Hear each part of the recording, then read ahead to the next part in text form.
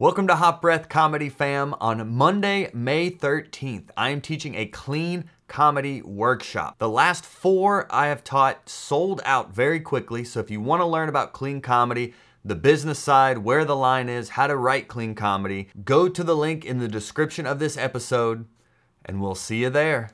And it also teaches a lesson, not only to other comics, that you don't have to shy away from it. You can be at an open mic and laugh at somebody else's joke, and it doesn't take anything away from you. Yeah. It doesn't make you less funny if you're out there going, oh, dude, that's great.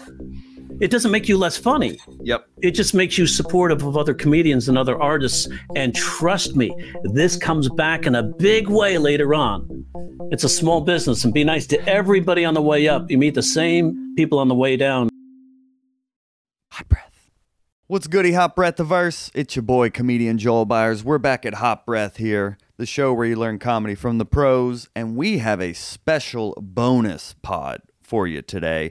We recently did a comedy author series where we interviewed all the top comedy authors in the game. Greg Dean, Jerry Corley, Judy Carter, Scott Dickers, etc. All that's in our podcast episode archive you can reference after listening to this one. But basically what I did, my friends, I posted an older episode I had done with Jerry Corley, and Bo, the co-host of this Pro Talk Author series, let me know, hey, that was actually the wrong Jerry Corley episode. So look at you. You get a bonus Joke Doctor episode coming at you right now. So all we ask, if you enjoy this episode, tell your fellow comedians. We are out here helping cultivate the next generation of great comics. And you can see this video on our YouTube channel as well, where we are doing 3 live streams a week, all to help you level up your game.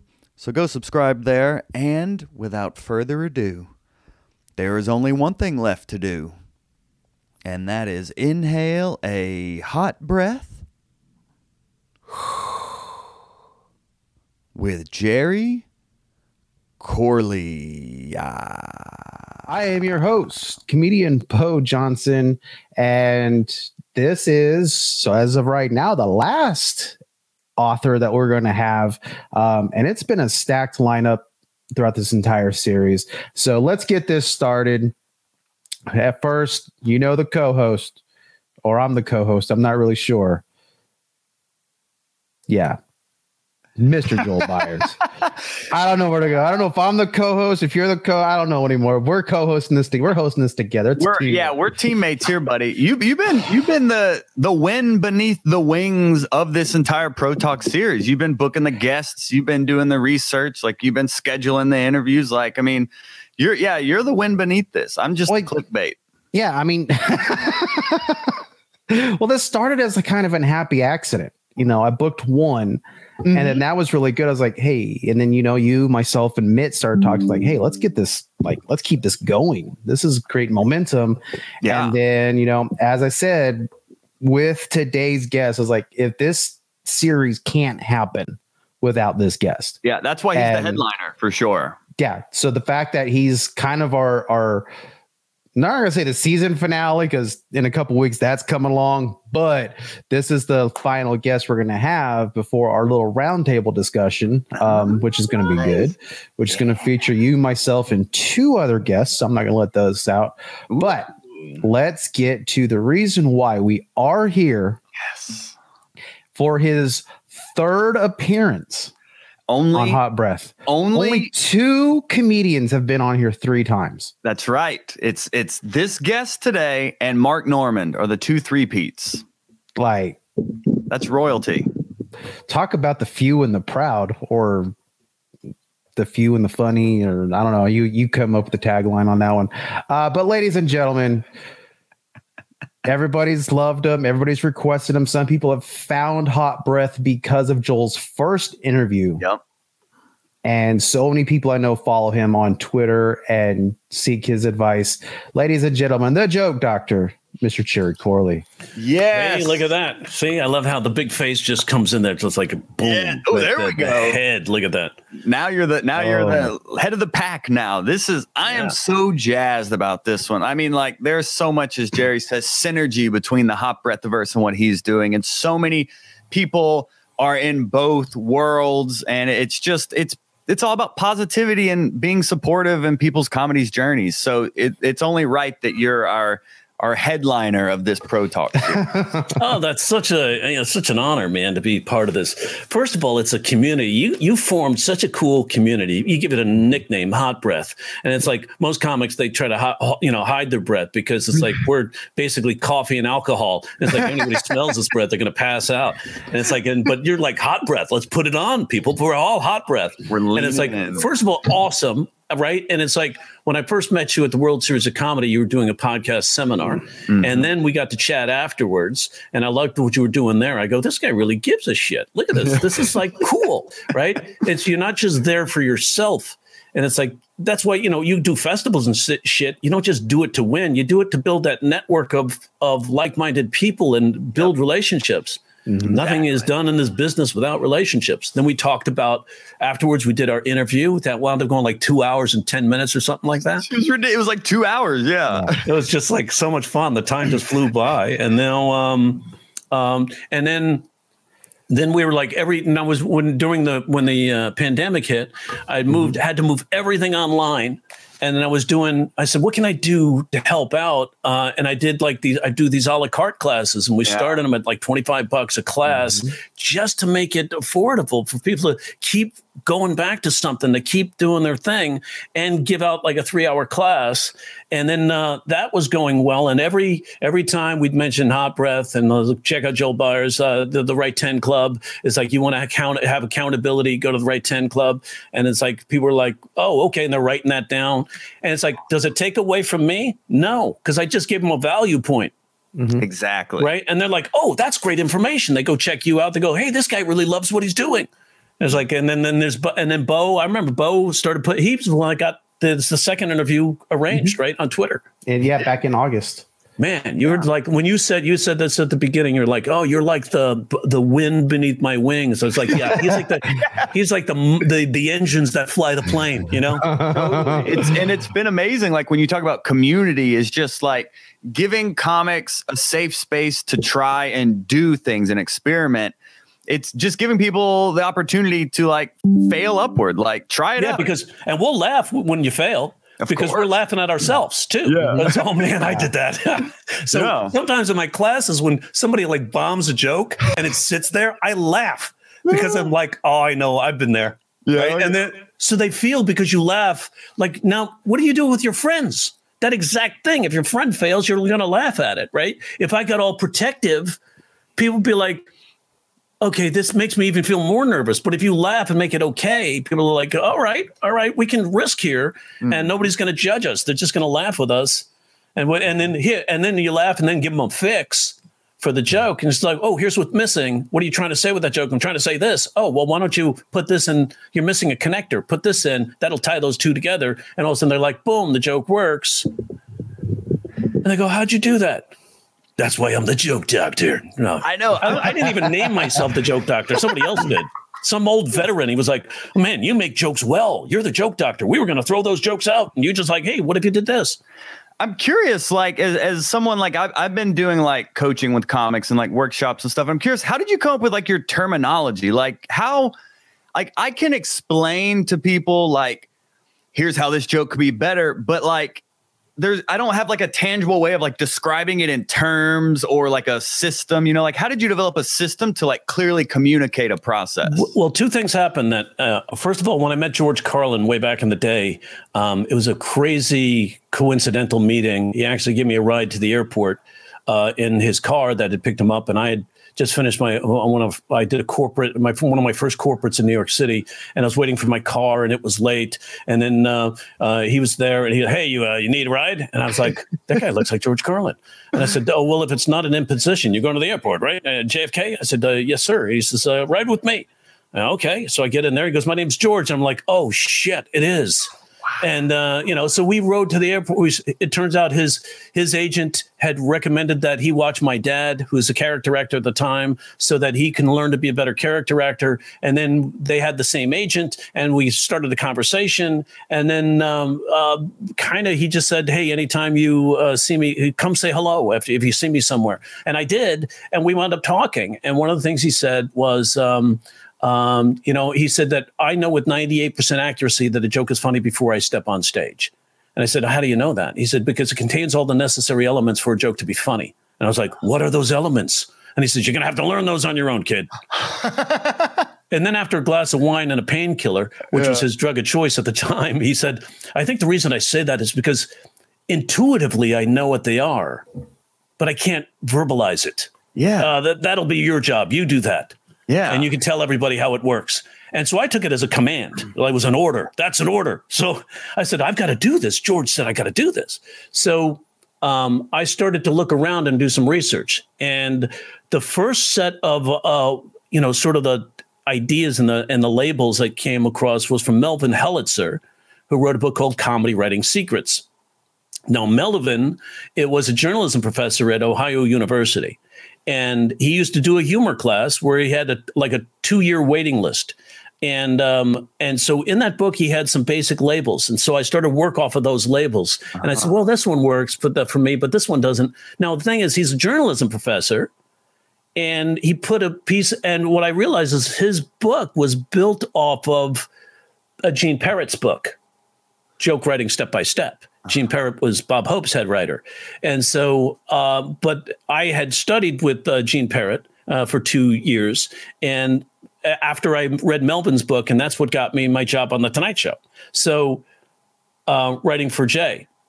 But those labels help you to keep track of things. Gotcha. And they help you to, when you're going back through your material, you go, okay, the 9 elements that psychological laughter triggers, I wound up coming back with were surprise, superiority, embarrassment, recognition, incongruity, ambivalence, configurational, and coincidence. I added coincidence late because I was like, it's even bigger than surprise. It's one of those where you go, oh shit, I never thought about it that way.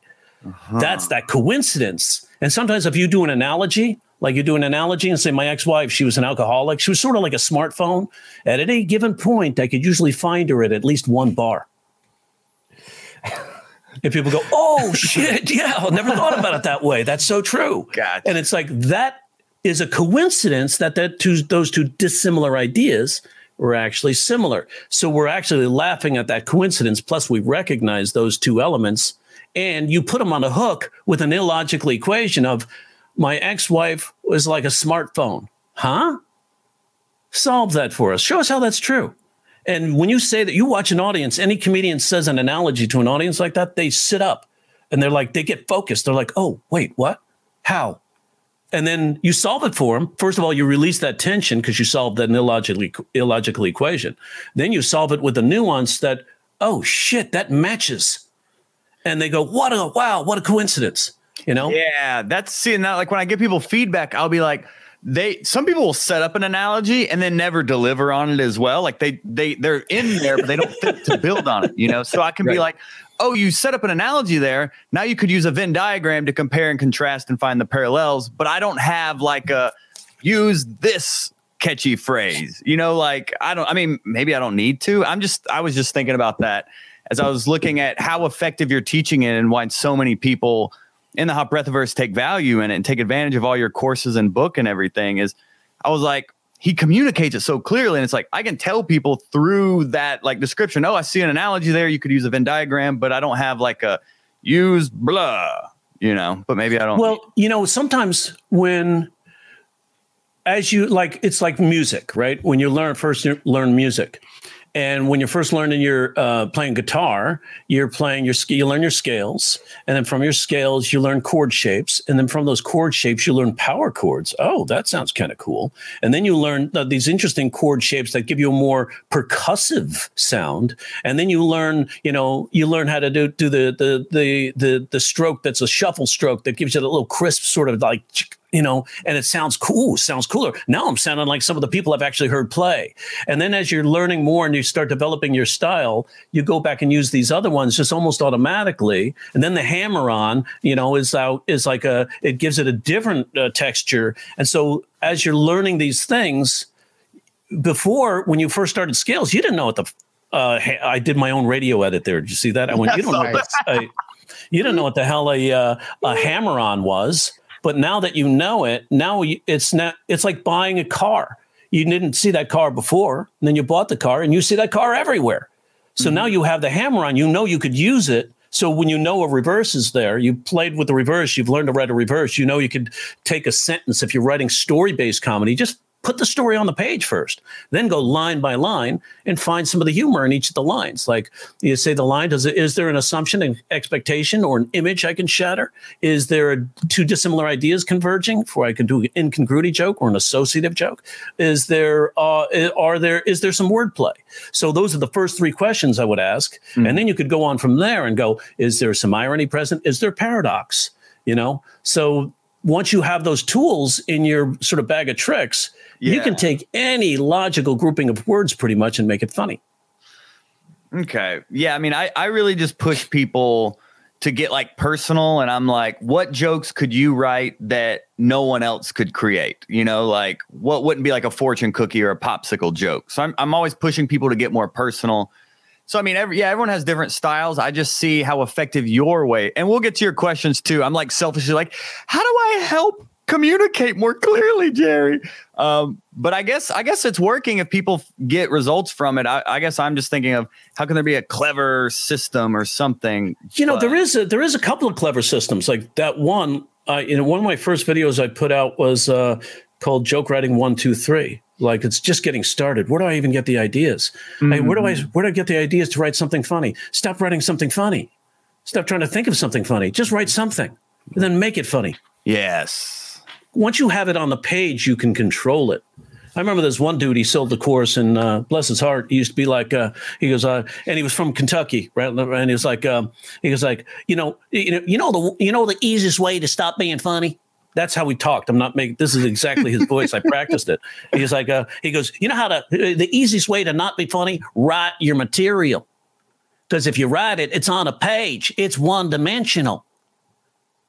Wow. It's like, that's stupid. Yeah. It's like then you're removing the element of how important the craft is, right? Every script in Hollywood is one dimensional. Right. It's like, I dare you to call Tom Hanks a one dimensional actor, right? It's like, no, you take those words and all of a sudden Matt McConaughey in that thing he did on Wolf of Wall Street, he was in the beginning part, only like a couple of scenes, and he was nominated for an Oscar because he took that little simple role and just all of a sudden give it all this nuance and crazy Matt McConaughey shit, and so that's your craft. Now you have to bring it on stage and communicate it in a way by being completely present with the audience. Yeah. And then all of a sudden that joke evolves from a joke to an experience, because that's like the second or third draft. You write it on the page, that's one draft. You put it up on the stage, that evolves into a whole nother draft of a joke, because now you're looking at the audience, they're nodding, so you're communicating with them.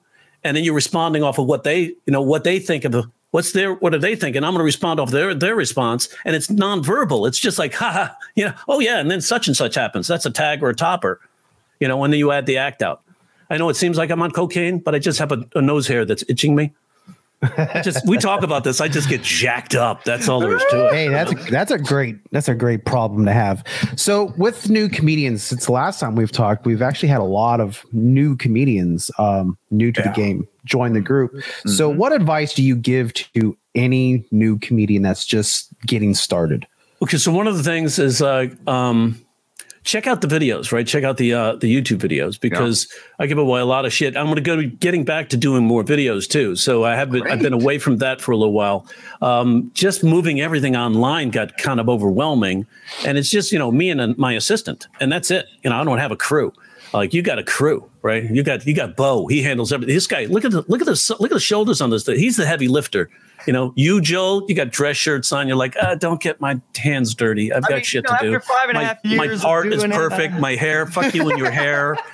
Right? It's like, you got hair. You're just jealous of hair. Yeah, that's. I am. It's a jealousy with hair. But here's the advice: check out the videos. Right? That's a start. Then what I would do is just write sentences. Write facts about you. Just facts about me. One dude in my class wrote lazy. One word. Yeah, obviously you wrote one fucking word, but it's like, but what if we add an element to that? What if we add a descriptor to lazy? Lazy at what? Who, what, where, why, when, and how? Ask the maxim of the 5 W's. Sort of asking questions. Who, what, where, why, when, and how? Lazy at what? What would be really embarrassing? Embarrassment as a laughter trigger to be lazy at. That's a question for you, Joel or Bo. What would be embarrassing to be lazy at? Really embarrassing to be lazy at? Sex. Absolutely, right? I'm a lazy lover. All of a sudden, that statement takes on a whole new flair, doesn't it? It's no longer I'm lazy. I'm lazy at sex. I'm a lazy lover. Mm-hmm. So if you're lazy at lover in bed at sex, what, who, what, where, why, when, and how positions? What would be your favorite position if you're lazy at sex? A nap, right? My favorite. So anybody a lover here? You guys good lovers? You think it's a good lover? It's like I'm a lazy lover. Like my favorite position is a nap. Now you have a quick joke, and it's just from a fact about you. You can even build that out even farther by asking more questions. What else is in sex? What else is in sex that is like, when I masturbate, I'm like, it's just not worth it. Now you have a joke that comes out of that, right? So it's not even, it's just what happens when how do you respond to stuff when you're lazy? It's like, you don't even, if you're really tired or you're lazy, you don't even want to, I got to pee, but I'm not going to get out of bed right now. I'm just going to go to sleep. Maybe I'll still hold it throughout the night. Sullivan said childbirth. Childbirth. Hell yeah. That's funny. That's so funny. Oh, God. Hilarious. That one actually has me thinking, like, wait a minute, that's possible? Yeah, lazy. Yeah, that's why they do C-sections. Or lazy. It's like, oh, she can't. Lazy sections. They don't even call them C-sections. They call them lazy sections. Yeah. It's like, because it's like she's not pushing. She doesn't know how to push. She's not pushing. She doesn't want to push. She's not going to push the baby out in time. We got to get the baby out. All right, we're going to have to section her. All of a sudden, it turns into an operating room, and they cut her open and take out a baby. I know. I've seen 2 of them. I have 5 kids. Did I tell you guys that? Wow. What? Because I'm only half Mormon. Yeah. You have 5 kids? 5 kids from 2 different moms. Oh my! I'm sorry, 3 different moms. You're like Johnny Appleseed out here. Yeah, he doesn't even look like he's in the NBA, right? Every time I say that, people groan. I go, "What? What happened?" Somebody goes, "Oh, that's racist." I go, "Why?" You said NBA. I go, "So how's that racist?" And then I let them configure it, and they go, "Well, because." You see, black people are who's making the stereotypes now? So really, you're going to jump to me being racist, and you're the one generalizing? Yeah. I love putting people in that trap, that PC trap. 5 more kids, he gets a merit badge. That's right. My dad had 6, so I'm trying to reach that goal. Goodness. Like father, like son. So when people start writing facts about you, that's one way. Now, remember, George Carlin and Jerry Seinfeld didn't do anything about themselves. Everything was outside of themselves. So if you're afraid, because when I started, I was doing observational stuff, because George said to me, take the shit that drives you crazy, make it funny. And I was like, oh, yeah. Then there's a catharsis. He goes, you ever watch the newspaper? You ever read the newspaper, watch TV, and you call bullshit when you're watching the news or something? I go, all the time. He goes, make those your jokes. He said, but make them funny. And you know what the trick he gave me was? He's like, raise the bridge. If you raise the eyebrows, you can't be mad. It's got to be absurd or ridiculous or confusing, right? Jon Stewart used to use that all the time. He used to be like, what's going on? Why? And so it made it more palatable for people to listen to, even like the real sensitive kind of tension, the divisive subject matters, because you were asking questions about it. It's like Bill Burr. Somebody explain it. Doesn't make any sense. Somebody explain this to me. How does this work? So even though he's very strongly committed emotionally to his material and he's ranting about it, he's very focused on his point of view. It's still all based in, I can't figure it. Somebody explain it. Doesn't make any sense. And that's how he walks through. And that's how he was able to walk that line of being firmly committed to something that may seem misogynistic or, sometimes even sexist. Really? Bill Burr? No, tell me it's not true. And I love Bill Burr, but sometimes he doesn't even know he's sexist, I mean, and that's kind of an interesting thing that you brought that up, because we were having that discussion last night. Is sometimes it's not the joke that's the problem, it's the look you give. Like that one little look can probably make or break your joke, or probably you convey something through your emotion as well, right? So in my book I have this thing called the teaser formula, which I stole directly from Melvin Helitzer, but I changed a little bit based on my experience as a stand-up. His experience was as a journalism professor trying to convey this in a communicative way to people on how to write humor. And mine was taking the core ideas I got from him and from Gene Parrott, and then going up on stage. And Gene was a writer, right? Wasn't a stand-up. Then I was on the road 43 weeks out of the year. And every night I was in front of an audience, I'd have a hypothesis or I have an idea I want to try in front of an audience, try that. And then I'd listen to the audio later and write the notes on it on how it worked. So that's I was using the comedy clubs as my lab. So, and every night I'd put the earpods on, listen to the audio, write the notes. And it was like, so the audience didn't even know they were my guinea pigs. So for trying this stuff, I mean, I was having fun with them, but at the same time, I realized, wait a second, the joke is only half of it. Then there's the teaser formula, TEASER, target. You have to know what you're making fun of. You have to have a specific target. Sometimes that's what's lacking. We're not sure what we're making the joke about. Is it a joke about a concept? Is it about a person? Is it about an entity? Is it about, this magazine article? Is it about the psychologist who said something ridiculous? A lot of times we'll just do this bland thing and we'll go like, well, who are we making fun of here? So, and then the second thing is like, so target, know what you're making fun of. Right. And so and sometimes as we write the joke, we don't know exactly who we're making fun of. And then we go, oh, this is not about the president. This is about the Congress, or this is about the law, or this is about racism, or this is about, immigration, or the decisions made, or whatever. But we got to know who the audience has to know who we're talking about. Mm-hmm. So that's target. And then there's emotion. This is where so many comics fail. Is you said the facial expression. The facial expression isn't just the facial expression. It comes from an inspiration or motivation or a moment, right? And this is why I learned so much about acting in stand-up. I remember doing an acting class. I took, I studied at the Juilliard summer acting program for years. And then I was at the Actor Studio and then at Lee Strasberg Theater Institute. And one of my favorite instructors, I loved her because she would break through all my bullshit defense mechanisms, my tricks. It's like, she goes, oh, Jerry, so you're doing stand-up. That's so great. Could you do 5 minutes for the class? And I go, yeah, I'm going to knock this out of the park. Watch this shit, right? Because I write great comedy. I'm good with my words. I have the best words. So I get up on the stage and I do the jokes for the 5 minutes, and I know the jokes are good. The audience is laughing. The class is laughing. They're like, yeah, right. Good jokes. My teacher sits there with her arms folded, her legs crossed, and she says, oh, look, Jerry thinks his jokes are so clever, he doesn't need to perform them. And I went, what do you mean by that? Because my dad, brilliant, he was my coach too. He used to, anytime I filibustered him, because I hated being wrong, man. I needed to be perfect in front of my dad. And I'd always be, oh, yeah. I got it. Whatever. Yeah, I got it. I got what you're saying. And he said, son, anytime I give you a note, I want you to follow it up with 2 questions. Yeah, got it. Yeah, I totally got it. 2 questions. Got it. Oh, shit, that means I have to listen to the note. Right. These we're sometimes those people. We don't want to be seen as flawed. Right. So but our students do this all the time. They'll jump on. Oh, yeah. I totally. Oh, yeah. I know what you're talking about. Yeah. They don't really want to listen and acknowledge that they made a mistake. But then you learn that mistakes are gold. So it'd be like now when someone teacher said, oh, look, Jerry thinks his jokes are so clever, he doesn't need to perform them. I was like, oh, what do you mean by that? And how can I improve that? Now it's no longer a critique. It's a collaboration. Mm-hmm.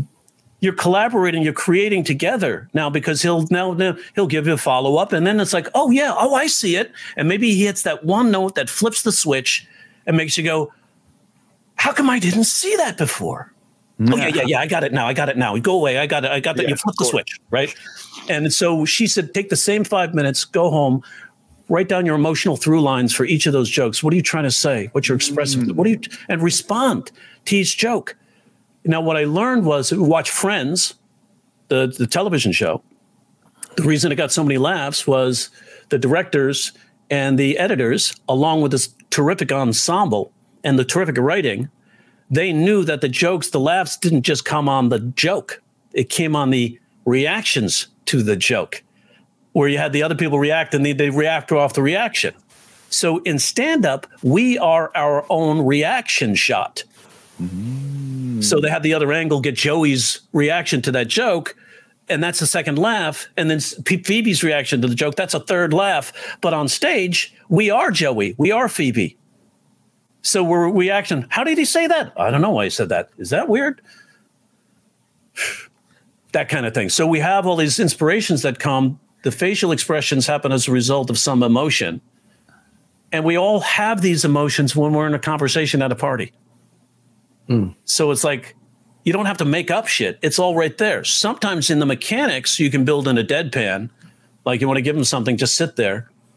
Like, you have something configurational, just stare at them for a moment, and just wait for them to respond. But so that emotion, that mechanical look that comes from some sort of, like when Esther Hirsch, she's like in her 70s, she does she goes, dating at my age is hard because my men aren't. She scans across the room at very Jonathan Winters, right? And she gets a huge laugh. What a difference in the laugh. She does it without that little slow burn. She doesn't get as big a laugh. She does that slow burn, applause break, So it really does, because that sort of conveys her emotion. Can you believe that shit? All these guys with ED, it's like, all I want to do is fuck. Slowing down is such an important thing comics struggle with, especially early on, because people think you got to get all the jokes out, but really slowing down, that timing, that pacing is where a lot of the humor comes from. Mm-hmm. That patience, breathe, and listen to what their response is. Yes, and then you could respond off their response. Yep.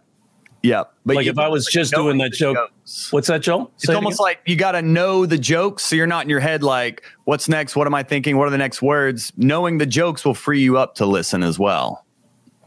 Yes, absolutely. When you know the jokes, then you're not so worried, but you're not in your head anymore. You're present with the audience. And it's like you say a joke, it's like, what are they thinking? A lot of times when I write a joke, I'll write the joke with what the response might be if it was a conversation. And then I wound up, that's where the tags and toppers come from. Oh, interesting. And I think we have people asking questions. What was the rest of the teaser thing? You said target emotion. So TEA, A stands for antagonism. That's where the jokes come from. You were antagonized in some way. It doesn't mean angered. It means you were confused by something, curious about something. What is it with bugs? That's Jerry Seinfeld's antagonism. Bill Burr talking about divorce, or this ridiculous, are women are always right? I don't think so. Right. So that annoyed him. So he spoke on that. And it's like, so what? Take the shit that drives you crazy, make it funny. Right. Or take the shit that confuses you, makes you funny. Take the shit that sounds hypocritical, make it funny. Or that sounds that's ridiculous. Or,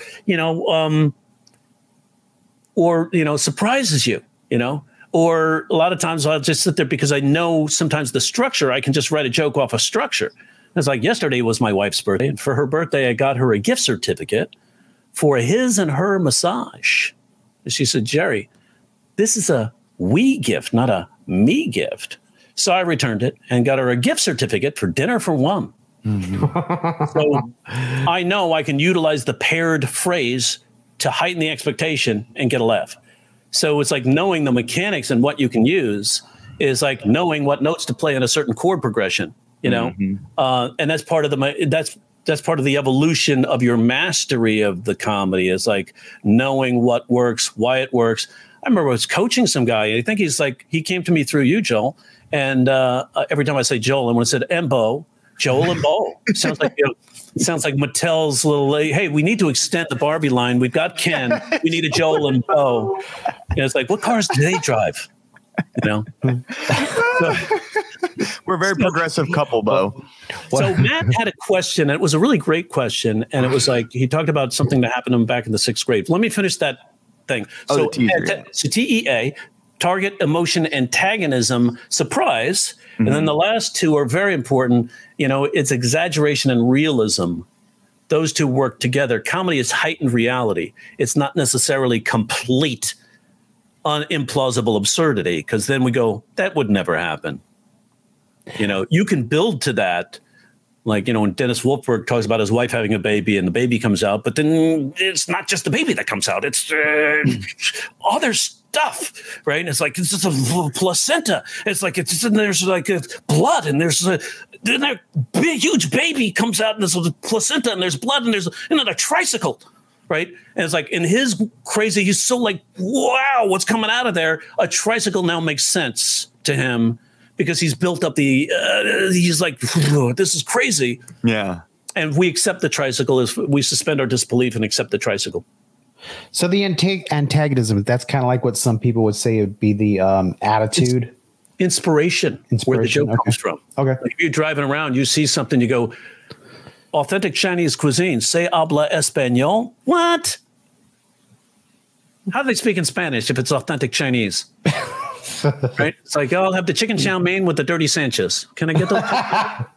Dirty Sanchez. So that's what you see something sometimes, and that inspires you or confuses you or antagonizes you to write it down and say, I got to talk about this. This has affected me emotionally. So the emotion is where your angle comes from, your attitude or your point of view. It's like, how do I feel about this? It's like if I'm like a writer and I'm to go to my editor and I say, I want to write a story on the homeless. They're going to say, what's the angle? And you're going to be like, oh man, they're crapping up the neighborhood with their RVs and their garbage. That's one angle. My heart, I'm a bleeding heart liberal. I want to take care of everybody. That's the way I was raised. I'd be like, well, I feel so bad for them because so many of them have been priced out of their homes because the rental prices here in LA are ridiculous. Right? The rental's going through the roof, but no salaries are going through the roof. We got to remedy that. And so that's the angle. So that's a whole different angle from the first angle. So it's like, what am I trying to say? And what's my angle? That refines your comedy. It makes, now you're really communicating and touching the audience because you're sharing an angle. It's like Bill Burr with the joke he did about divorce settlements, Tiger Woods' wife getting $250 million. She's getting $250 million. She's a babysitter getting $250 million. We know what his angle is. This is ridiculous. These settlements. Yeah. But you know what I'm saying? So sometimes he just says it. These settlements are ridiculous. So that's his through line on that particular joke. That's his point of view. So does the emotion always need to be like a negative? No. Okay. I can delight my 9-year-old daughter. It's like, you see, we're driving to school, right? And I like to play the radio. We like to listen to music, sometimes dance, sort of get warmed up for school. And so we'll play the music. But then they go to the commercial. Mm-hmm. And sometimes this erectile dysfunction commercial came on. And it's like, they can get pretty graphic. So I was like, my daughter doesn't need to listen to this. And 2 seconds later, my daughter was like, Dad, turn that back up. There might be some important information there for me. I have reptiles. When that happened, I pulled over and I took an extra 5 minutes to write that joke down. Even if she was late for school, the joke's most important. And it's like, when you're a comic, I've lost a couple of marriages because of being so into comedy. I remember one time I was with this woman for a while and she goes, Jerry, every night you seem to get up on stage and do comedy, but tonight you can't get it up for me. And I was like, hold on, I got to write that down. Because the joke's more important than... I just love how nonchalant. I've lost a couple marriages for how much I love comedy. Like, just not like that happens, right, guys? Comedy defines me, right? And if I can't be me, then I'm not going to be good for her. And she's not going to be good for me. And to think, Joel gets in trouble for just doing a simple dab in front of his wife. My wife abhors when I do this. It's like, and she said it's because it makes me happy. So I think it's a good marriage. She's my wife recently said to me when we first met, she was like, "Oh, my parents' best friends are going to come see you at a comedy club because her parents hadn't met me yet." Yeah. And they're like, it was before when we were just dating. She goes, "My parents' best friends are going to come see you perform." It was at Harvey's in Portland, and she goes, "I go, do you want me to change anything?" And she was like, "You better not." No. Now that we've been married 14 years, she's like, I don't like you making jokes about me anymore. And it's like, so my wife doesn't like me make jokes about her. So now I have a girlfriend. Nice. So it could be either I have a girlfriend or these girlfriend jokes are really wife jokes. Hilarious. So the question was from Mike Marr. Mike Marr. Question. I am trying to write a joke from a grade school experience in the early 60s. How do I overcome references that millennials and X-Gens don't know? I like this because I've even made jokes about growing up in the 80s and 90s that people these days just goes right over their head. Without a doubt. That happens all the time. I did a fundraiser for a soccer team of 15-year-old, 16-year-old girls. And, I was over at Flappers. They said, hey, Jerry, you can do this fundraiser and keep it clean. And I said, sure. It's a 15, 16-year-old soccer player, girls. And I was like, they're not going to get some of these references. They're just not going to get them. So I did my jokes about soccer and for those gals. And in this case, when you're talking about your childhood, it's about you, right? You're growing up in sixth grade. And that happened like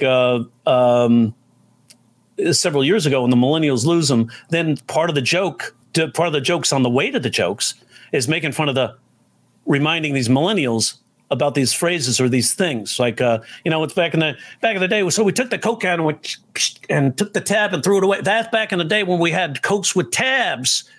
And it's like, you almost like Gilbert Gottfried used to do this, and he would basically take a moment to explain the joke. Mm-hmm. And that became the gag on the way to the big joke. Right. So it'd be like, I remember this is why Johnny Carson, he was a guy who had a talk show for about 30 years. Right. Like they should know this. Oh, so especially your comics. You're in the business. You're not doing your homework. You don't know Johnny Carson. So that's what Mike would like still make the reference, but then almost make a joke to the people that may not get the reference type deal. Yeah. Kyle pulled me over and it's like, he said, I was like, he says, what do you got in the car? I said, I got this bottle of Jack Daniels under the seat and reefer in the glove box. He arrested me immediately for referring to weed as reefer. Right. He goes, that's old school. Get out the car. Yeah, that's a good tip. So it's not like don't edit your joke, just actually find a new laugh based on making that reference. And this might help you find a character through line. I'm old school. Yeah. And then you do an exercise, top 10 reasons you know you're old school. And we know the top 10 sort of because it was David Letterman's bag, right? And it was David Letterman's, the most famous segment in late night TV was the top 10 list, which is so interesting because it was an exercise that writers used in writers' rooms for finding punchlines. Top 10 reasons you know your mother-in-law hates you. Top 10 reasons you know you're balding. Top 10 reasons you know you're suffering from ED. Top 10 reasons you know you're a lazy lover. So now that helps you generate punchlines. So as you say these, you're grabbing these punchlines, and then what you do is you hide the top 10 list, and you take top 3 of those or top 4 of those and finesse them into a story. Now you have these punchlines to go about how come why you're the old school guy, because I'm old school, and you can go on with this and then use another punchline and finesse the context around it and say, because I'm old school. Mm. And it's like, now you've got a whole character through line of your old school. And then when people see you, they can identify you with something like, oh, this dude, he's I don't know his name, but he's old school. Right. And now you've already branded yourself. That's what I'm like. I'm currently like, as I've been doing this 11 years now, and I released a comedy special last year called The Trophy Husband. And I was like, this is the brand. And then in hindsight, I'm like, I don't know if I really want to lean into that. Also, because my wife doesn't like me. Well, we refer to my wife as Caramel here in the Hot Breathiverse, so she doesn't hear me. Oh, but she doesn't really want me. I don't know. I'm leaving her out of it. So I'm looking for like, how can I figure out like how do I come off to people? What kind of filter can I put my material through? And it's like, and I haven't figured it out yet. I'm thinking over optimistic. Am I almost grown up? Like I look 13, but I'm 33. Like I'm the vice principal. Is it? But that's my whole act. I'm a vice principal. Like, no, it's like no. Almost like you're the very helpful, scholarly kind of vice principal guy. A great way to find this out is to when you have your classes or when you're doing something online, ask them to write down in the chat. Perceptively, when you see me, what do you see? And that might help you find a through line too. Okay. It might help you find that. When people started coming up to me and said, you remind me of George Carlin, you remind me of Jerry Seinfeld, you remind me of Johnny Carson, I kind of knew that, first of all, I started emulating Seinfeld when I was first started, till he made fun of me. And then I stopped doing that. But that was my way of finding I hid behind that to sort of get up on stage. If I failed, I didn't fail. Jerry Seinfeld failed. He made the character I was emulating kind of failed. It's almost like doing cover band music. Oh, that you were that deep into Seinfeld. You were just like basically emulating. When did he make fun of it? Emulating his voice. Like I had my own jokes, but I'd emulate sort of his voice and his style and his observational qualities of nuance. And hey, I saw a sign that said positively no smoking. And a lot of people did back then. Like he was almost like the template for a lot of comedians back then. Yeah, right. When did he make fun of? And then when Carlin said, "Take that catharsis," I was like, "Oh my God, what a release that was for me."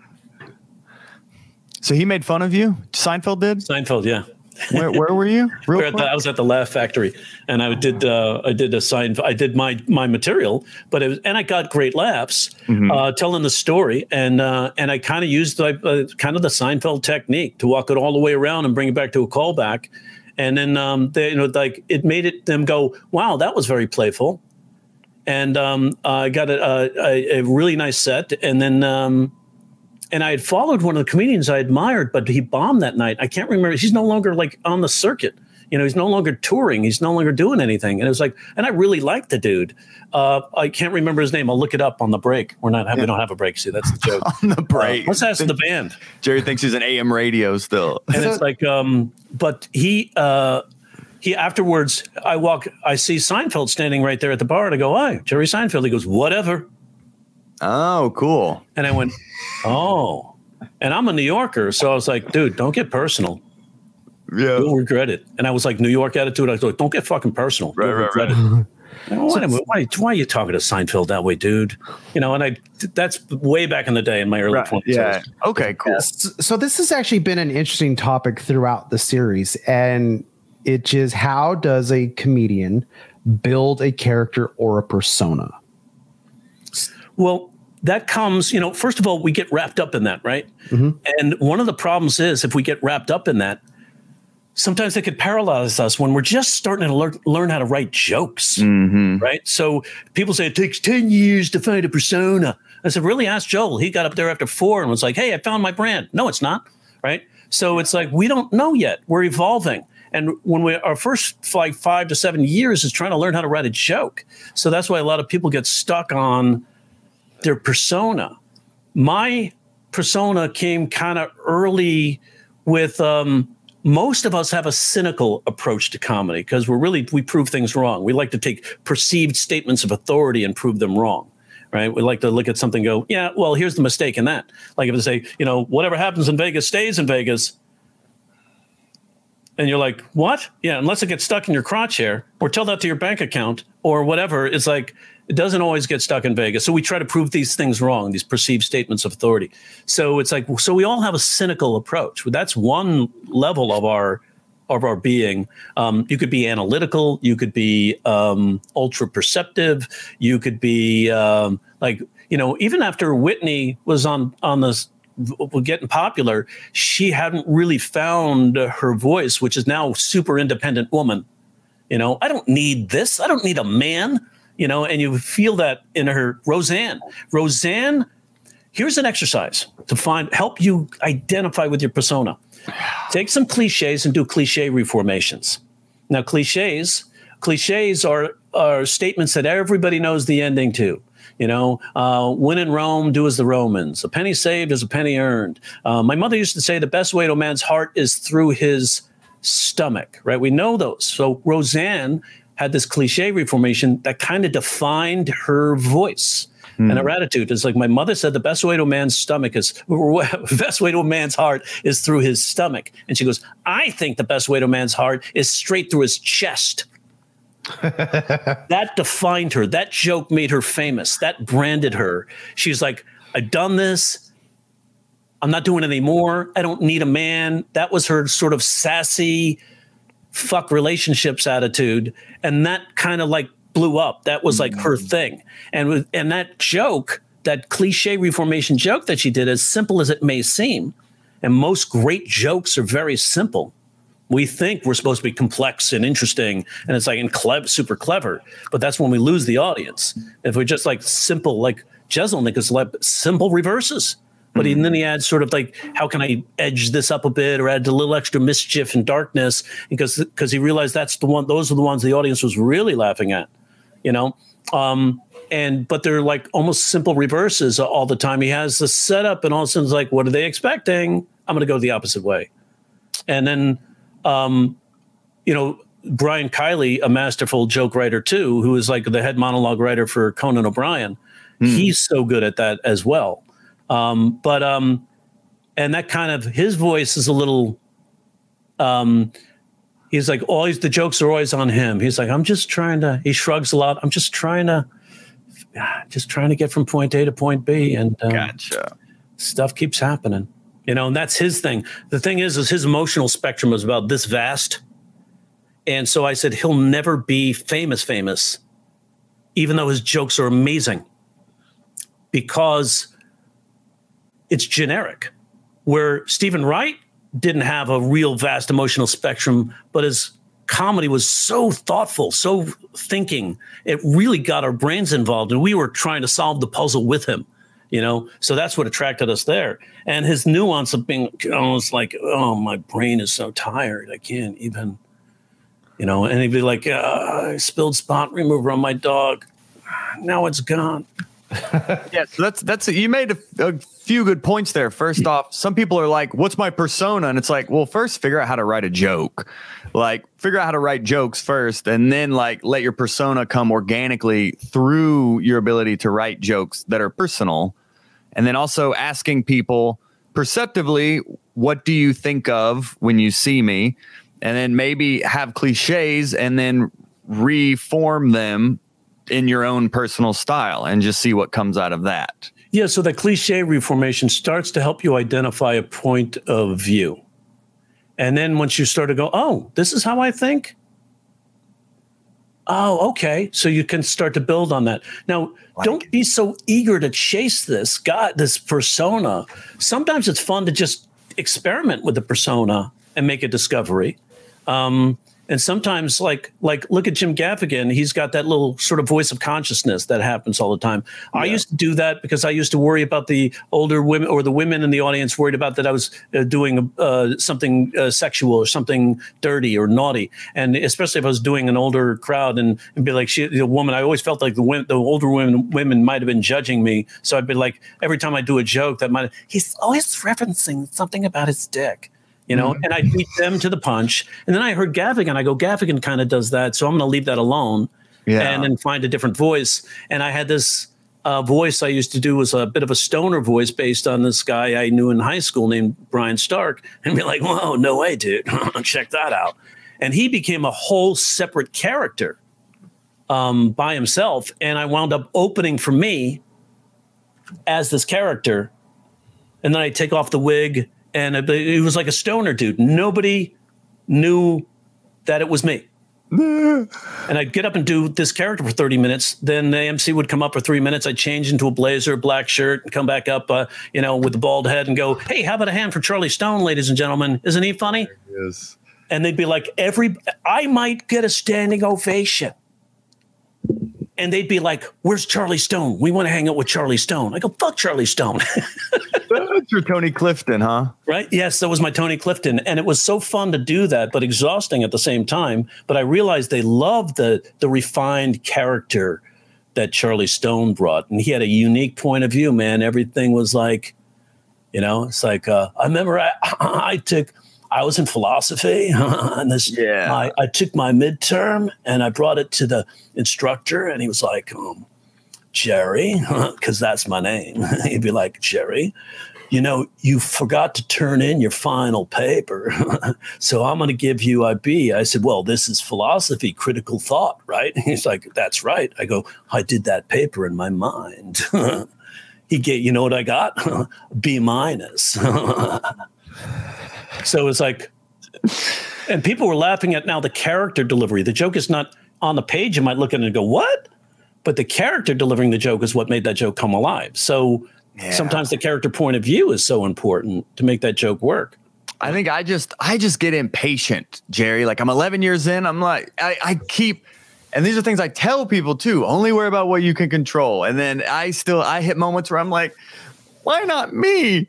Where's my fame? Like, and I love, and I'm so grateful for where my career is at and that the Hot Breathiverse exists. And I wouldn't want any other way, but I think I still, as a comedian working, aspiring, still have to fight those of like, okay, well, what's my character? How can I brand myself? What is my sitcom? Like, I still have to like battle these, especially now that I released a special and I'm like, okay, what's chapter 2 of my career? But so like what you're saying also is just a lot of repetition, trial and error, paying attention to what people respond to and start to build it over time. It's not like a light bulb. Yeah, sometimes it's something else that somebody else sees, right, that you can't see because you're just too close. Yeah. So that's why you ask people, what do you see when you see me? And be honest. Like, or sometimes you have to write down your top 10 most critical flaws. I try to please too much. I'm always trying to please too much. And it's like, I try to, like, I'm the peacemaker in my house, or I'm, if I need to complain, if, you're the opposite of a Karen would have no problem going, I need to talk to the manager. You'd be like, honey, let's just let it go. Let's Yeah, like a beta male. Not make waves. So that could be a part of maybe who you are. And it's like, once you start to find that, it's like, I know I'm pretty confident with who I am. Right. And so now I can explore other characters, too. And maybe in the exploration of other characters, I find another little nuance I can add to my main character. George Burns went through eight basically iterations of who George Burns is before he found George Burns. Oh, okay. So it's like sometimes you'll evolve, and then at some point you all of a sudden just clicks. Usually it's about 12 years in. So you got about 24 months, Joel. Cool. And all of a sudden you're going to go, I'm Superman. I didn't know this. See, that's kind of an interesting thing, because like one other person we've talked to actually said the same thing you did, like talk to people and like, who do I look like? And so actually I put that to the test, and talking to 7 different strangers, 5 of them said, you look like a DJ. Like, you look like you belong in radio. I don't know if that's just because I'm ugly, but it's like, you look like a radio guy. Basically, they say you got a face for radio. For radio. One person said you look like the son, like you could be related to Wolfman Jack. So it was like, DJ. I'm like, so how do I put that onto a stage? Like that's my next big thing is like, okay, how do you put that into stand up? Is like, what are the traits of us DJ? Like lazy? Are you stoner? Pushover? Like aiming for the middle? Like Johnny Fever from WKRP. So I think also one way to find what I tell students sometimes is like, who are your favorite comics? Mm-hmm. Those people resonate with you for a reason, because there's this part of you in them, or there's a part of them in you. I was like, they think the way you do, or they have the same sort of reactions to things that you do. And it's like, look at John Mulaney. John Mulaney is just John Mulaney. Yeah. He brings all his idiosyncrasies up there, and he talks about his drug addiction and his rehab, and then winds up checking into rehab shortly after that. That's right. That's cool. And he's still flawed, and he still goes through he's going through his journey and failures and successes, and he's up there talking about them on stage. That's quite funny, because my favorite is actually, like, all-time favorite is actually Craig Ferguson. Like, Oof. And I just realized like a few months ago that he actually had a completely different character at one point. Oh, Bing Hitler. Bing Hitler, yeah. Wow. Yeah. Which was like amazing. So we have a few more questions. Sandy asks, let's do rapid fire here and land the plane. How do you react to your joke without seeming contrived or announcing to your audience, here is a joke?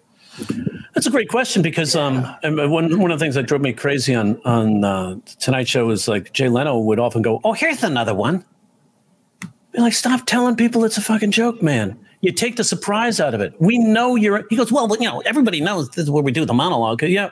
Well, yeah, but Johnny Carson used to get up there on that stage, hit that star and go, I read this story in the newspaper out of Minnesota. And all of a sudden you're in the story with him. And then he has a punchline at the end when it's a story, and we think it's a story, and all of a sudden you hit a punchline, despite the fact that we know that you're on that star. In that instant, we're not thinking about that. We're in the story with you. We don't take a moment to go, oh, yeah, this is monologue, so this will probably be a joke. because we don't have the capability to multitask. We think we do, but we don't. And I know that because my wife was like, hey, when you're down on me, play with my nipples. I go, oh, now you think I can multitask? No. But, sorry, did I throw in a dirty one there? Whose wife was that? He's so dirty. How does he do that? Right? So what I do sometimes is I try to make sure it's a conversation. Oh, shit, I forgot to tell you guys. Sometimes that little trick coaxes me to get in the real moment. So back when I started, I would do something like that. Oh, shit, I forgot to tell you guys. I was on the driving here, and then I got out of the car. Just, you had to walk that block. You know, the block's like, hey, could you get a parking lot? It's like 3 blocks here. And now it's like I'm in a conversation. It's the moments are happening right here. And I'll be like, and this guy's, and the car rolls by playing this old school rap. Anybody remember the song? It was like, don't want no short dick, man. And it's playing at like, 80 decibels. So the whole world can hear it. How embarrassing is that? Don't want no short dick men. They actually use those words. Don't want no short dick men. How embarrassing is that for me? I'm Native American. We carried our spears. It didn't come as part of the package. Some comics telegraph it at the end, though. They'll like say the punchline and almost have like a ta-da. There it is. You know what I mean? Well, I think they must have taken Judy Carter's course. Say what? They took Judy Carter's course because I remember I try to go to everybody's course to say, hey, man, maybe there's a light bulb switch that comes on. And Judy said this to a class one time. She was like, sometimes I'll tell a joke and, I'll try to let the audience know that that's the punchline. I'll go. So that can become a habit. I'll be like, comics. You do ta-da? No, don't do ta-da. That's magic. Don't do ta-da. How do you iron it out? Ta-da. That means your punchline isn't strong enough. Yeah. Exactly. Yeah. So I think that's something Sandy was asking for, like her own personal sets, is like sometimes she will like telegraph, like say it and kind of, is it just being aware of it and then being like, okay, this set, I'm going to work on not doing that. You hit the nail on the head, being aware of it. It's not only being aware of it, it's also being aware of what am I using to try to get the laugh here? Like at the end, like one of the guys that came to me from you, he said, here's the last joke I want to share with you. And, he's like, and I'm not sure why it's funny, and maybe it isn't, but and it was very funny. I said, oh, it's incongruity. You're doing an associative joke between these two ideas here, and I said, and you just fell upon it, but now you know it. Now I would take that joke and then make it a template, and that joke is now a template for other future jokes that are falling into this category. Oh, cool. So if I have two dissimilar ideas converging, I'll be able to play those two dissimilar ideas, right? So it's like there's that the exercise is like when you said one word, rain. And I remember Mitt came to me with that. He said, I'm struggling with this one word on the right 10. And I said, oh, rain. So what else can rain be? Right? Rain can be, so that's one word. It's really hard. Rain, precipitation. What is the definition of rain? What if rain was opposite of what we're thinking of it as? Rain could also be the name of a stripper. Mm-hmm. Right. So it's like, sometimes she'd let me snort coke off her ass. Then we knew it was rain with a chance of snow. Right. And all of a sudden, because ask the questions. Yeah. Remember, the setup is not to necessarily be funny. It's just to convey information. So the moment you convey information, and then you're taking that information and then spinning it in a different way from what they're perceiving you're saying, then that's the joke comes from the information, and we're leading them somewhere. Trying to teach my daughter how to tie her shoes, which is weird because she's 22. And she's like, Dad, I can't. I said, how many times have I told you not to use that word? I am not your dad. Yeah. Now, I know I'm using ambivalence for that final punch, right? It's like, you don't want to say that to a kid. That could fuck him up. She's in jail. But when you're saying, I know I'm using ambivalence, so I'm going to deliver it a certain way. It's the same sort of technique as, you say, my son who is in Jersey just came out of the closet as gay. Oh, Esther, your son lives in Jersey? Mm-hmm. We're supposed to be excited about or worried about what are you going to do? He's gay. What are you going to do? But that's the one we're focused on. Instead, we go to the Jersey thing. My dad, who lives in Bakersfield, was just diagnosed with stage 4 colon cancer. I know it's horrible, right? He lives in Bakersfield. Who wants to be there? So it's almost like Sandy should just believe in her joke more and being aware of it and also believing it's funny without that little extra hitch, and it'll start to kind of work its way out. Yeah, deliver it as a conversation. And if you know what you're doing, you can have fun with that. So if you have it as, you just make it a conversation, just like get in touch with that energy that you have when you're at a party and you're having a conversation, and then try to work your jokes that way. That's one way to do it. I like to take that joke and then talk about it like it's like right off the top of my head. It's rehearsed spontaneity, as David Letterman used to call it, rehearsed spontaneity. Because I remember going to a Letterman rehearsal and then staying for the taping. Letterman rehearsal, he was like, "Oh, and Paul, I almost forgot. Make sure we..." And then you get to that segment in the taping, and he's like, "Oh, and Paul." I go, "That's planned." Like I was fooled, right? And yeah, go ahead, buddy. Yeah. Bobby asks, what does surprise represent in the teaser method? Is it the left turn? Could be the left turn. A left turn would be a reverse, right? Like when I said, trying to teach my daughter how to tie her shoes, or that simple one. I have a 9-year-old.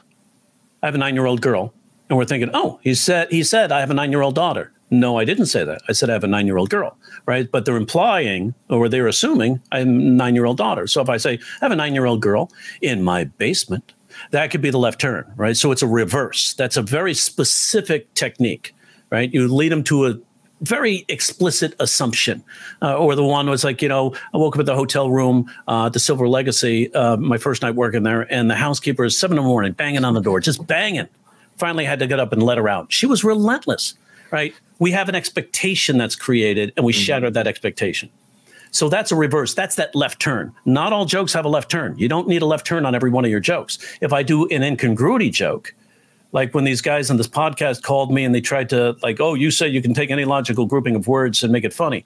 I didn't say it. I said, you should believe that, because there are logical groupings of words on my computer I haven't succeeded with yet. But if I tell that to students so they don't run away from a straight line because it's not already funny. But if you have, so they go, we're going to give you a random joke and see if you can do something with this. It's like sort of like the Right 10 Club, but they're trying to make me look like an idiot, and rather than help me, right? And I could sense their attitude. I go, hey, let's try it. Let's see if it could work, man. I might fail miserably right here on your well-listened to podcast, right? So they were like, we're just random thing. We just got this out of right out of the internet. It said a new study said that Lego has become a more popular, has beat Ferrari as the world's most popular brand. Lego has beat Ferrari as the world's most popular brand. The first thing I'm thinking is like attitude. That's ridiculous. Lego over Ferrari? And then I do a quick listing technique. Ferrari, red, convertible, hot model. Right. And that's what came into my head. That's part of the list that when I was thinking about Ferrari. And so I goes like, new study. Now we're making fun of the study and we're calling the study ridiculous. That's the angle. So I go, Lego has replaced Ferrari as the world's most popular brand. Really? Lego replaced Ferrari? It's like, yeah. Try fucking a supermodel after showing her your Legos. No. Now the attitude gets to the joke. Surprise. And the joke is now I'm playing the emotional through line through the end of the joke, which is another trick to it to answer that question. Play the emotion through the joke. Don't play the gag. So Mario asked, can you give an example of a configurational trigger? Yeah. Mitch Hedberg, Stephen Wright. Mitch Hedberg. I'm staying at a hotel. I can't tell you the name, but it has 2 trees. Yeah. Right. And people go, DoubleTree. Okay, I got it. We love to be able to solve the puzzle. Right. It's like, be like Stephen Wright would be like, there's this light switch in my house. It doesn't do anything. Every time I walk past it, I flick it on. I flick it off. I flick it on. I flick it off. About 6 months later, I got a letter from a lady in Germany saying, cut it out. Oh, I get it. It's like we figure that moment. Or sometimes don't finish the ending, right? I have a student. When he first came to me, he was overweight, had social anxiety. So his therapist said, take a comedy class. And he did. And great guy. And, he was like, had such anxiety. He would shine when he took the stage because he was already sweating, had that anxiety sweat going on. And he had a joke. He says, and we told him to just tell the truth about you. Just tell the truth. And he was like, I'm gay. I live in West Hollywood. And it's like, it's really hard to date in West Hollywood because all the guys are tan and chiseled. And like I said, it's hard to date in West Hollywood. he doesn't explain what he is. We see what he is. Yeah. So the audience laughs at the fact that he didn't even have to explain it. It's their involvement in the configuration of it makes them laugh harder because they're like, yeah, we got it. Now, if they have to configure too much, if there's more than like 2 seconds, it diminishes the laugh and will sometimes diminish the laugh to zero. So they have to be able to figure it out pretty quickly, a second and a half, or something like that. Cool. Yeah, Bo, we got any more? Somebody asked, where is it at? Davita asked, she stated you have to have thick skin to be a comedian, but at what age would you encourage a child who has stand-up potential? This is actually interesting because today my principal said, we have a lot of students who love writing jokes. Maybe you can teach them how to structure it. And it's perfect timing, Bo, as well, because I just did a 12-year-old's podcast today, not to brag. It's called The Chatting Comedian. And he asked me to be on his show. And so he's been doing comedy interview podcast, and he's 12. It's very cool. Awesome. That's awesome. Well, 12 is a good range, right? So that's when we start to make fun of our friends, and we're able to take the insults, sort of the ranks. We get ranked out by our friends, and we're cool with that because we know it's fun and games.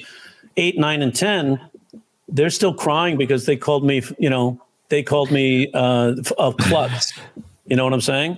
And now when you get to 12, you get it now. And also keep in mind, I've coached. I had a student of mine. She had 11 kids, right? So many of them surrogates, but she brought the kids to do a comedy class over the summer.